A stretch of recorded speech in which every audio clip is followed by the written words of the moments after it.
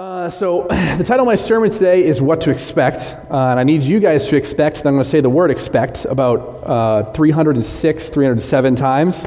I probably got clocked at like 305 last service, so just keep that in the back of your mind, and when you start to hate that word, I'm sorry. I'm just going to keep saying it. So we're going to talk today about dating, right? And the difficult part about talking about dating, right, talking about relationships in Scripture, is that they didn't date and they didn't court like we do today in biblical times, right? So how do you derive principles from Scripture when they didn't do that back then? That wasn't a thing. That's like saying, Bible, how do I go to McDonald's? You can't ask that, right?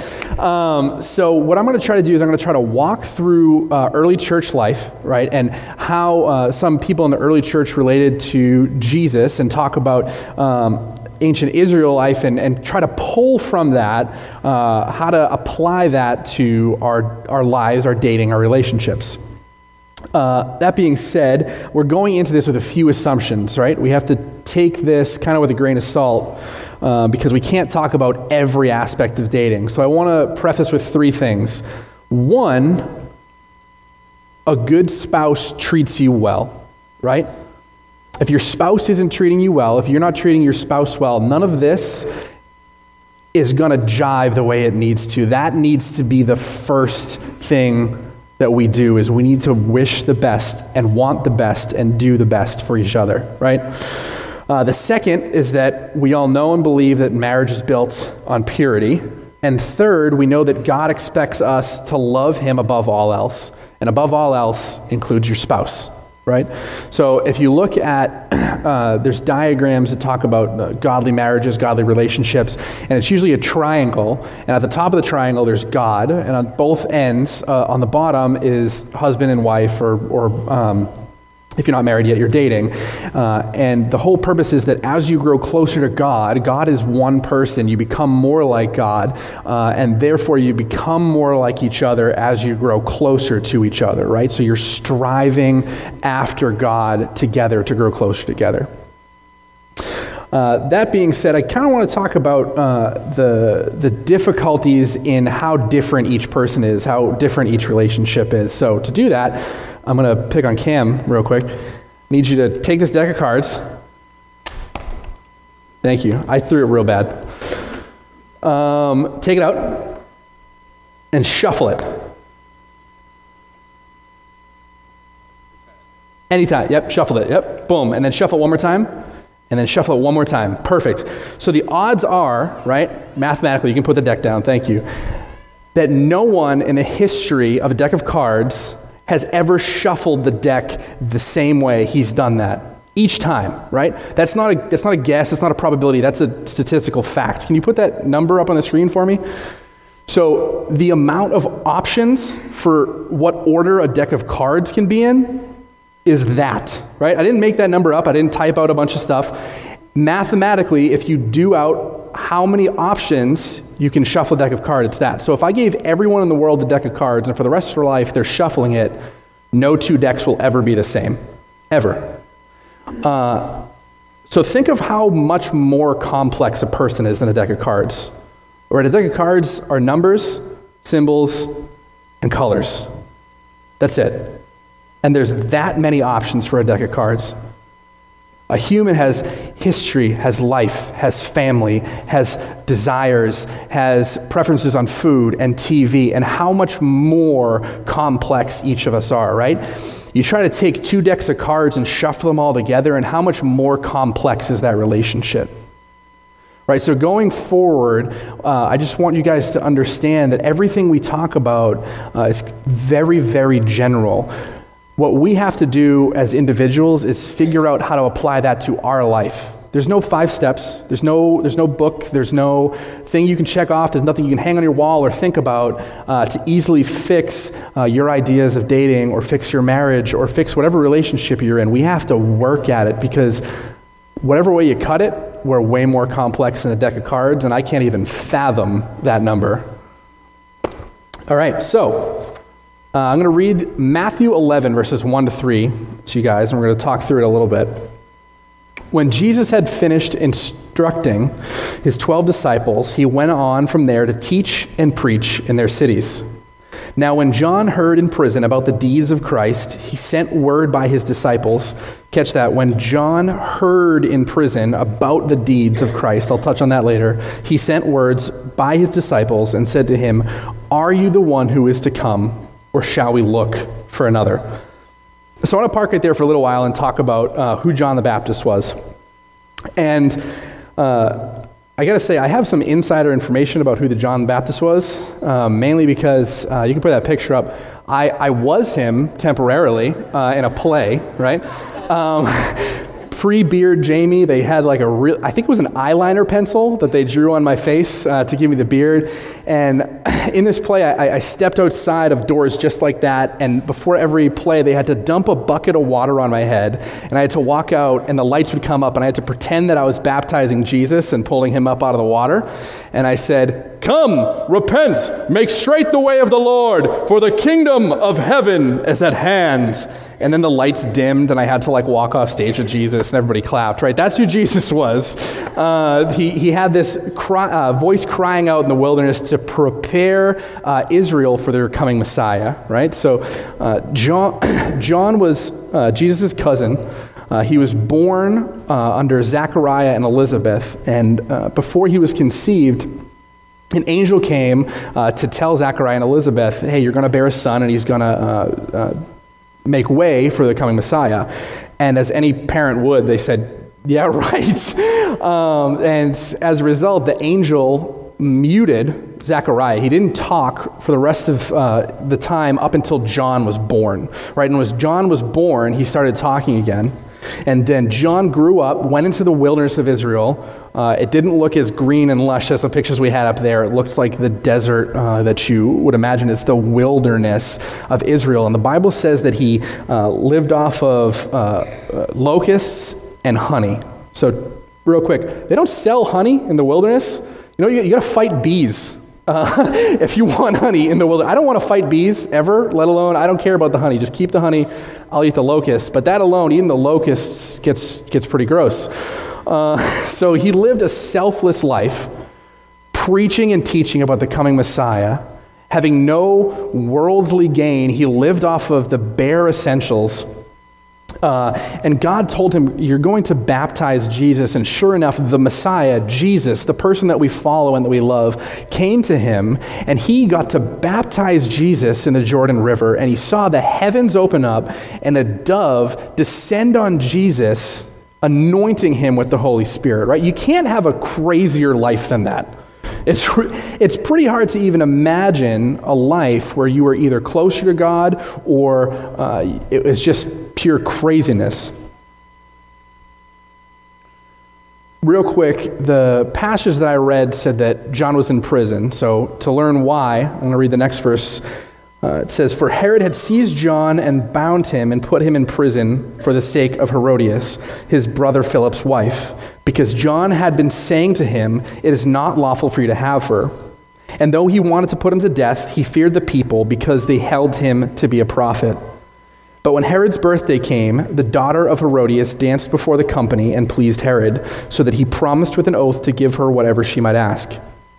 Prompted by her mother, she said, 'Give me the head of John the Baptist here on a platter.' And the king was sorry, but because of his oaths and his guests, he commanded it to be given.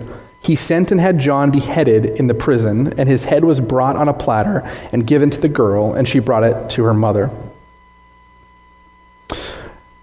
Now, I imagine John would have thought calling out the sin in this king's life would have resulted in Jesus at least visiting him in prison, right? I imagine if I were John and I just called out the king of Israel and was imprisoned by him, I imagine John would have thought, Jesus is going to come save me. He's going to get me out of here. See, the thing is, at that time, Jews in Israel had a very, very different understanding of who the coming Messiah was going to be. They didn't think that they didn't come to think the Messiah was going to come in peace. They didn't think he was going to come healing. They thought he was going to come with an army. That when the Messiah came, they were going to rise up and fight off Rome and reclaim Israel for God, right? Because they believed they were the kingdom of God. They believed that to have anyone above them besides God was just downright heresy. That for Rome and a king to lead over them is sin. So they believed the Messiah was going to come and they were going to fight off Rome. They were going to reclaim their land, and the Messiah was going to lead them through their life unopposed. In fact, there had been numerous people who had risen up, right, who had raised up armies around that time, and they were quickly squashed, and the majority of them actually said, I'm the Messiah. People believed them. They rallied behind them. They picked up their arms. They attacked Rome. They got squashed, and everybody forgot about them. Most of Israel expected their Messiah to do the exact same, but actually win this time. To strike a blow against Rome and to strike a blow for the kingdom of God again and again, large groups took up their arms, not merely interested in freeing them from Rome, but to achieve the kingdom of God on earth. So John announced that Jesus was coming, the Messiah was coming, that God was going to take action, and he and everybody else assumed that this action was going to be godly, divine strength, that they were going to repel Rome. And in anticipation of that, John said, you have to make straight your path, repent, and be baptized. So why did John ask Jesus if he was the Messiah after he heard about his deeds, right? Jesus was healing at this time. He had made water into wine. And John says, hey, I know you're doing miracles, Jesus, but I'm going to send my messengers, I'm going to send my people to you because you're not doing it the way I want. Are you really the Messiah? Or should I expect somebody else? Because God told me that I had to proclaim the way for the Messiah. I told him it was you. Do I have to take my word back? Right? Do I have to step back on this, or should I be looking for someone else? Or are you him? Sometimes we see what God is doing in this world, in our lives, and the lives of the people around us, and we ask, why isn't he doing it for me? Or why isn't he doing it the way I want him to do it? Why isn't he doing it the way I expected him to do it? God, I served you. I did what you asked. Why aren't you serving me? So John wasn't only asking God, are you the Messiah? But if you are the Messiah, why don't you even care about me if you're not saving me from prison? And why aren't you repelling Rome? Why are you going about the streets and meeting with beggars and lepers and the poor and the tax collectors? John expected Jesus was going to come with power and strength. How close was God to John? And he still believed this, right? We went over that. We went over how crazy of a life John had, how close of a life John must have had to God, how selfless and righteous of a life John had.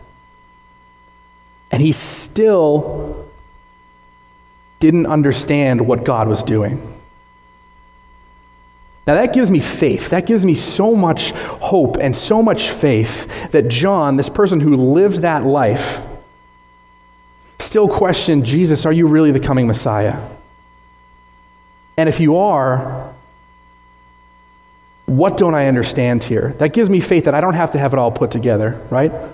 I don't have to get mad at myself when I doubt. I don't have to get mad at myself when I think God should be doing something and he's doing something else, and I take faith in that. We need to remember to not doubt God when we follow his will and the results aren't what we wanted them to be. When I first became a Christian, I had recently had a group of friends, and I had treated them really poorly. I had hurt their feelings, I had manipulated them, and at the end of it, I got into a physical fight with them. And I became a Christian, and a few months after, somebody preached a sermon about not coming to the altar when you're harboring sin and harboring things you've done wrong. And so I left that sermon, and I walked outside, and I reached out to my friends, and I kind of just poured my heart out to them, and I said, I am so sorry for who I was. I am so sorry I treated you the way I did. You deserve better. My expectation was that following the prompting of God to apologize to these people, that my relationship with them would be fixed. But it isn't, even now. They accepted my apology. They accepted that I wanted to make things right. And I needed to do that to get right with God. But just because I did what God wanted for me doesn't mean my life is going to play out how I want it to play out, because it plays out how God wants it to play out. John the Baptist must have expected Jesus to free him from this prison. And to be honest, I don't know if John the Baptist would have called out Herod, which if you look into history, he was a ruthless, evil man. I don't know if he would have called out Herod if he hadn't expected Jesus, to save him from this. And to be honest, if I were Jesus, and thank the Lord I am not Jesus, the temptation would have been there for me to raise up Israel and fight to save my cousin who was imprisoned unjustly. Matthew 11:11, Jesus says, "Truly I say to you, among these born of women, there has arisen no one greater than John the Baptist." Right? Jesus was born of the Spirit. So besides Jesus, there has been no one who was born greater than John, and John still had his doubts. John still didn't have his expectations lined up with who God was, and John still doubted the coming Messiah. Church, that should give you faith that you don't have to have everything perfect. That you can look to the story of John and know there's no way I'm going to be perfect, so I just got to meet God and keep moving forward.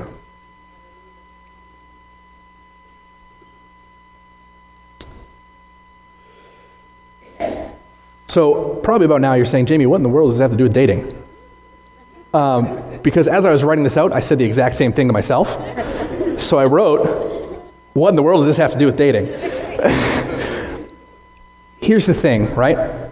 Relationships that last, good, healthy, holy relationships that last, are built on good expectations. Right? No matter if you're John in your relationship or not, right? If you're the perfect person, you do everything right in your own mind, if your expectations aren't lining up with your partner, nothing's going to work. Nothing's going to work.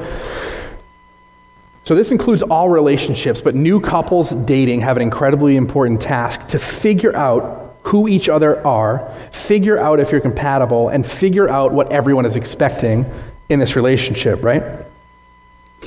John expected Jesus to come with strength and might, and it resulted in him thinking that Jesus didn't care. We need to expect that things are going to be hard in our relationships as we start dating, as we start thinking about marriage, as we get married. We need to expect that things are going to be hard. And we need to expect that we're going to have fights, we're going to have arguments. And we need to start now practicing on good habits and starting to practice good communication and problem solving in our relationship. We need to talk about our expectations with each other. That's the purpose of dating, right? It's to find out if you two are compatible and move forward with it if you are. When we expect our partner to live up to expectations they didn't even know we were putting on them, we will always leave ourselves asking, why, God?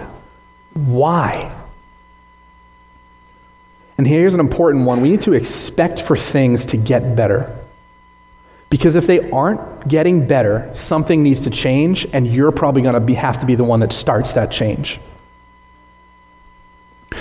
When my wife and I first got married, and even to this day, we like to cook really big breakfasts. And not just at breakfast time, at dinner time and lunchtime too. We would call it the McNeil breakfast. And not exaggerating, we would make pancakes, bacon, eggs, sometimes sausages, hash browns. We each have a glass of orange juice and a cup of coffee and a glass of water, and we'd finish it off with a big old roll of cinnamon buns.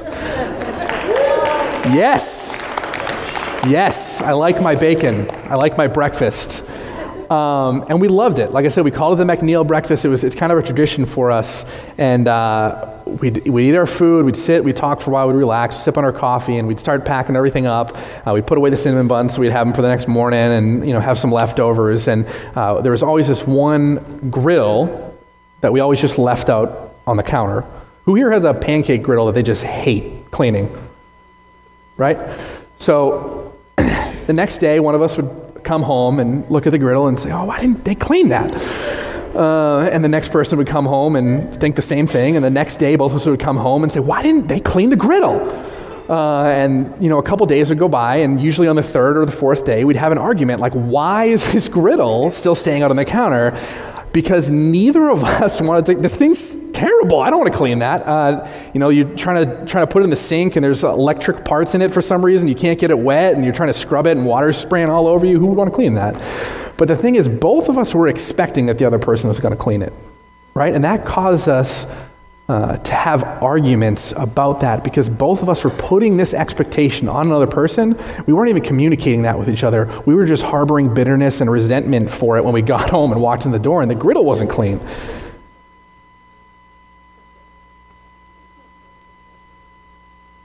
That's just a little example, but the closer you get to a person, the more you start to see these. The more you start to see, I was expecting this of them. They didn't know it. They failed me, and I'm mad. But the truth is, they didn't fail you. They were living their life, and you didn't communicate with them what you wanted to happen. So that leads me to ask, what are we expecting of Jesus in our relationship with him? What are we expecting as we come to church, as we pray, as we seek God? Are we expecting Jesus to be our problem solver? Are we expecting Jesus to exist for us? Are we expecting the promise of an easy life?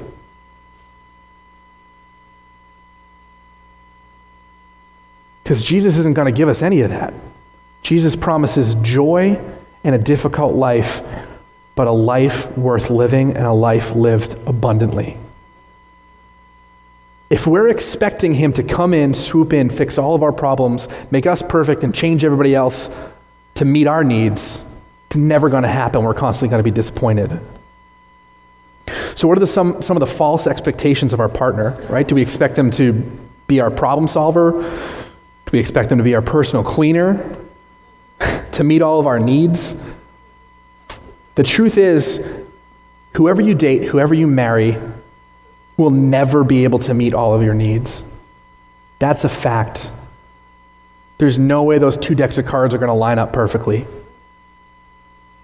The only person that can do this is Jesus, and we can't expect our significant other to be Jesus for us. Only Jesus can fill that void, and we need to stop expecting them to fill it.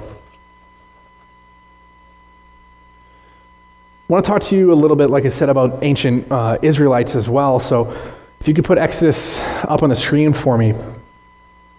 Right after the Israelites were brought out of Egypt, and Moses went up onto the mountain to carve out the 10 Commandments, we read this.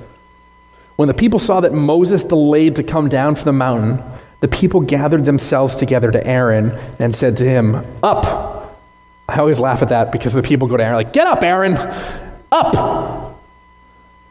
Up! Make us gods who shall go before us. And for this Moses, the man who brought us out of the land of Egypt, we do not know what has become of him." So Aaron said to them, "Take off the rings of gold that are in your ears of your wives, your sons, and your daughters, and bring them to me." So all the people took off their rings of gold that were in their ears and brought them to Aaron. And he received the gold from their hand and fashioned it with a great graving tool and made a golden calf. And they said, "These are your gods, O Israel, who brought you up out of the land of Egypt." When Aaron saw this, he built an altar before it. So catch this, the Israelites were brought out of Egypt. They saw the miracles and provision of God. And the second God wasn't immediately available for them, they said, "Give me another." Because they weren't actually seeking after God, they were seeking after what God could give them. There's a quote that I want to read you, and I try to fit it into pretty much every sermon I preach because I think it's an incredibly important question to ask ourselves on a regular basis.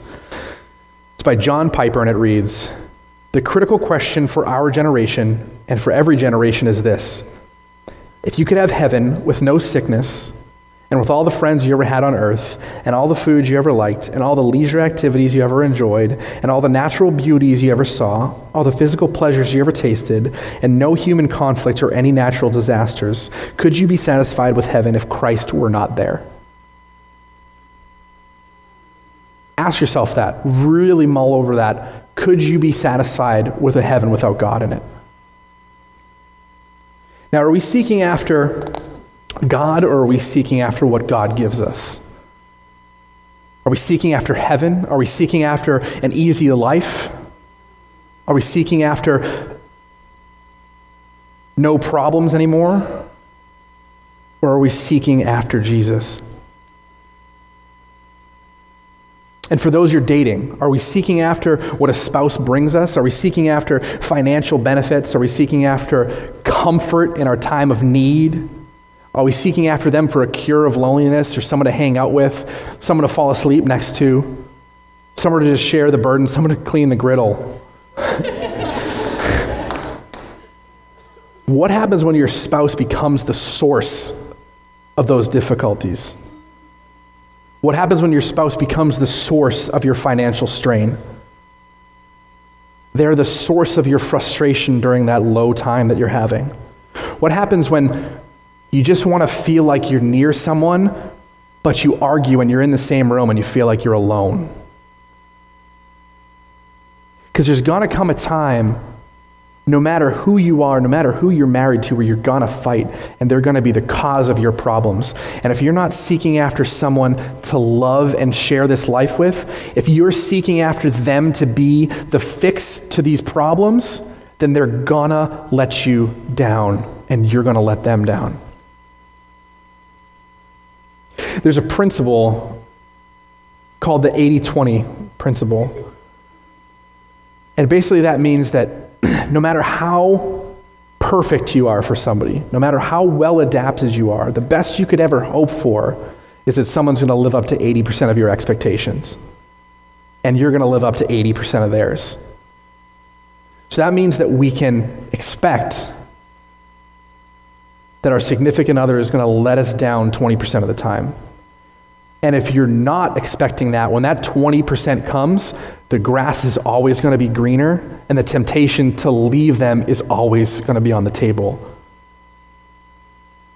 We need to understand that nobody's perfect, that we're not perfect, and we need to align that with our relationship and figure out how to make that work.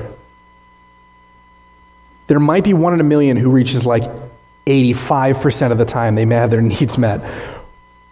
But to be honest, I think there's a whole lot of 70-30s. I think there's a whole lot of 60-40s, right? There's gonna be a lot of difficult times in every relationship that you have. And you need to love that person for who they are, not for how much they meet your expectations, if you're ever gonna make it work.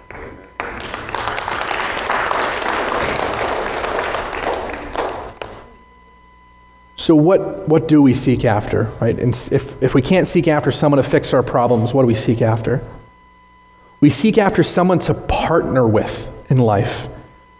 And a partner partners with you. You sacrifice for them, they sacrifice for you, and you make it work. You seek after someone who is completely open and honest with you and is worthy of your complete and open honesty. That triangle that I mentioned, you seek after someone who is striving towards God and who will pull them with you up that triangle. You seek after someone you can trust, because if you can't trust them, there's no way in the world that you can love them. Stop looking for someone to make you the right person and start becoming the right person yourself. We need to focus 80% of our efforts on becoming a good partner and 20% on finding a good partner. Right? How often have you heard, find someone who makes you better? And how little do you hear, make someone else better? Help better your partner. We need to own that and stop looking for others to own it for us.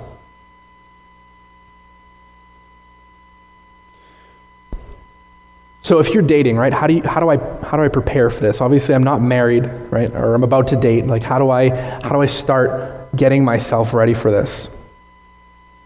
I mentioned earlier that we're all far more complex than a deck of cards. So all these things that I'm going to go through next, you need to learn how to apply it to your life. You need to figure out how to make it work for you and for whoever you start dating.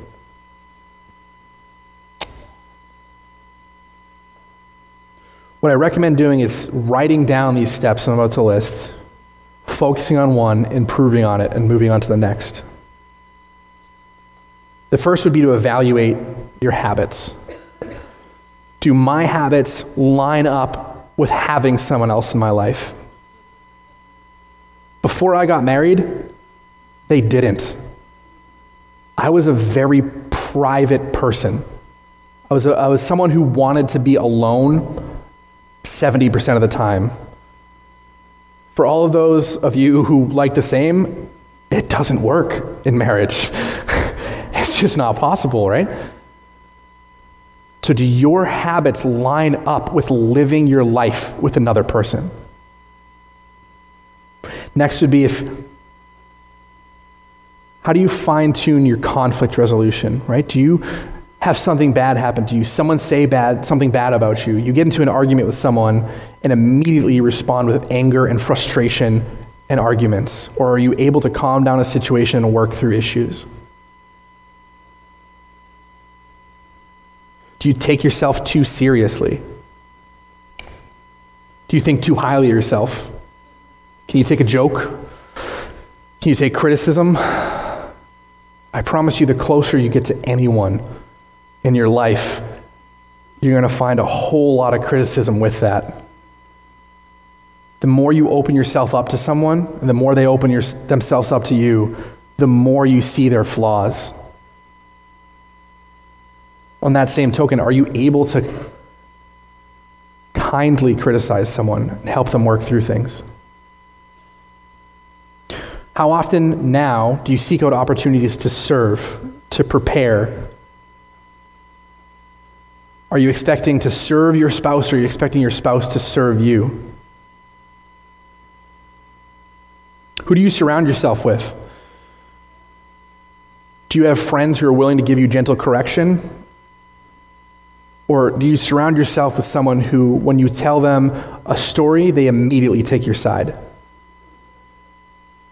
That's not a good characteristic of people to have around you. You need people who are willing to correct you, to help you, to walk you through things. When I was getting married, we went through a premarital course with Pastor Tim Schmidt in Linfield. And my wife and I sat down with him. He had us read a lot of books. He had us take a lot of quizzes, which was great. Helped a lot. And he asked us a few questions, and it really helped us set the groundwork for our marriage. He asked us, who's going to do the dishes? We didn't bring up the griddle. We didn't have that yet. Who's going to manage the finances? Who's going to do the housework? And he asked us a series of these questions, and both of us immediately had a response. And most of the time we would both respond and look to each other because they were opposite answers. Even once he said, who's going to handle the finances? And we both said, me, at the same time. Like, how do you, well, we both want to do it. We can't, can we share? Because that gets even more complicated. But having that in my life before my marriage set the groundwork for us that we need to be on the same page, and we weren't. So apply that to your life dating, right? Who's going to pay for dinner?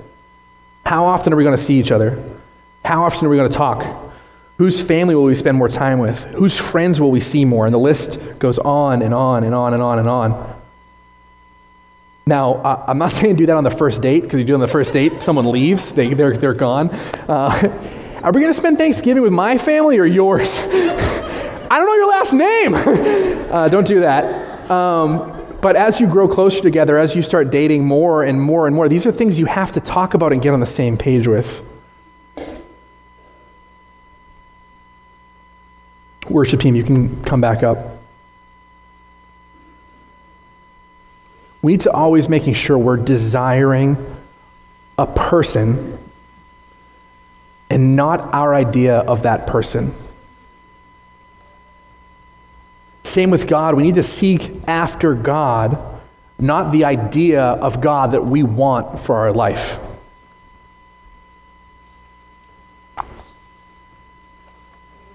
So that story, as I mentioned in the beginning, of Jesus being the bridegroom and the church being the bride, how does that end? It ends with Jesus dying for his church. Now, I thank God that he did that for us. And I want to ask you guys, as you're going into this relationship, as you're starting to date, as you've been in a relationship forever, are you expecting your spouse to be the one dying for you, or are you ready to die for them? Are you willing to sacrifice, to strive to make them better? Or do you only want them to make you better?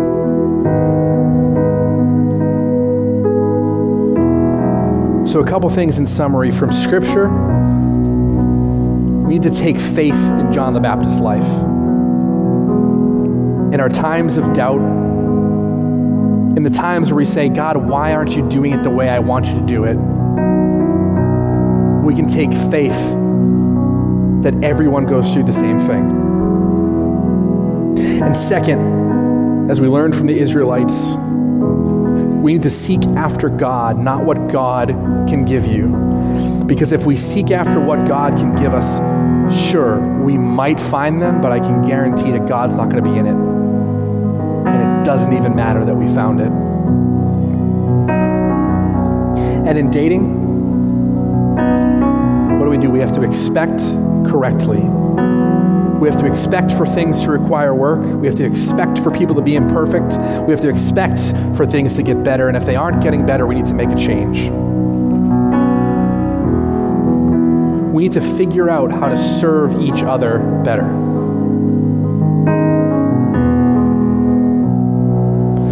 In dating, we need to prepare ourselves now to seek after a partner and not what we want our partner to be.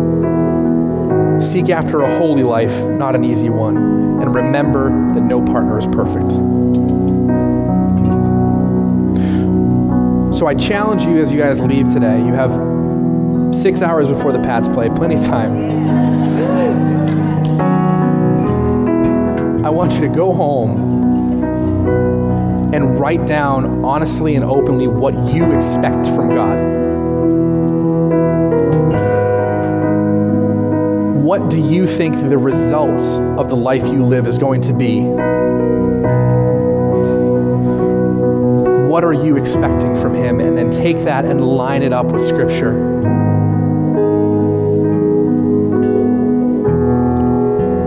Most of us are going to have to make some sort of change to understand who he is and truly experience God in this life.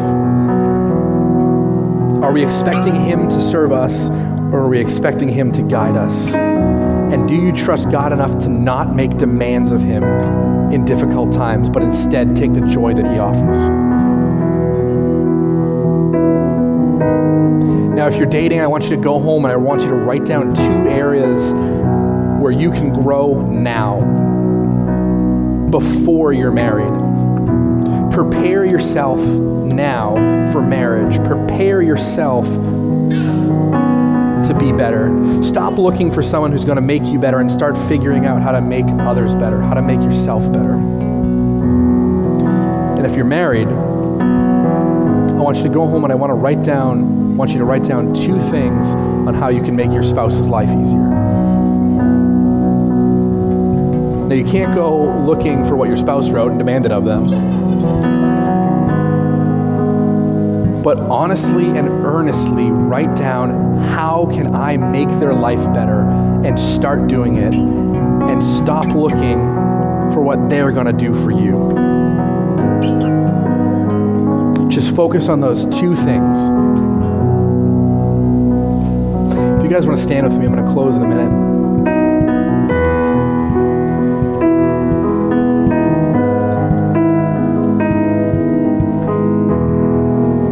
any of you guys are going through anything, or really if any of you realize that I can do a better job in marriage, I can do a better job in dating, I would encourage you to come up to the front and to spend time just praying for your partner, praying with your partner, and praying with each other. As we seek after God together, we grow closer to Him and closer to each other. I think time at the altar is incredibly important. Taking time and laying your life before God and saying, God, do with me what you will. I trust you. I can guarantee you there isn't a better thing you can do right now than that. So I'm going to pray. Once I'm done, you guys can come forward if you want. If not, you guys are welcome to leave. And thanks for coming out today. Jesus, thank you for your word. Thank you for your life, for your example. Thank you for teaching us who you are. God, I pray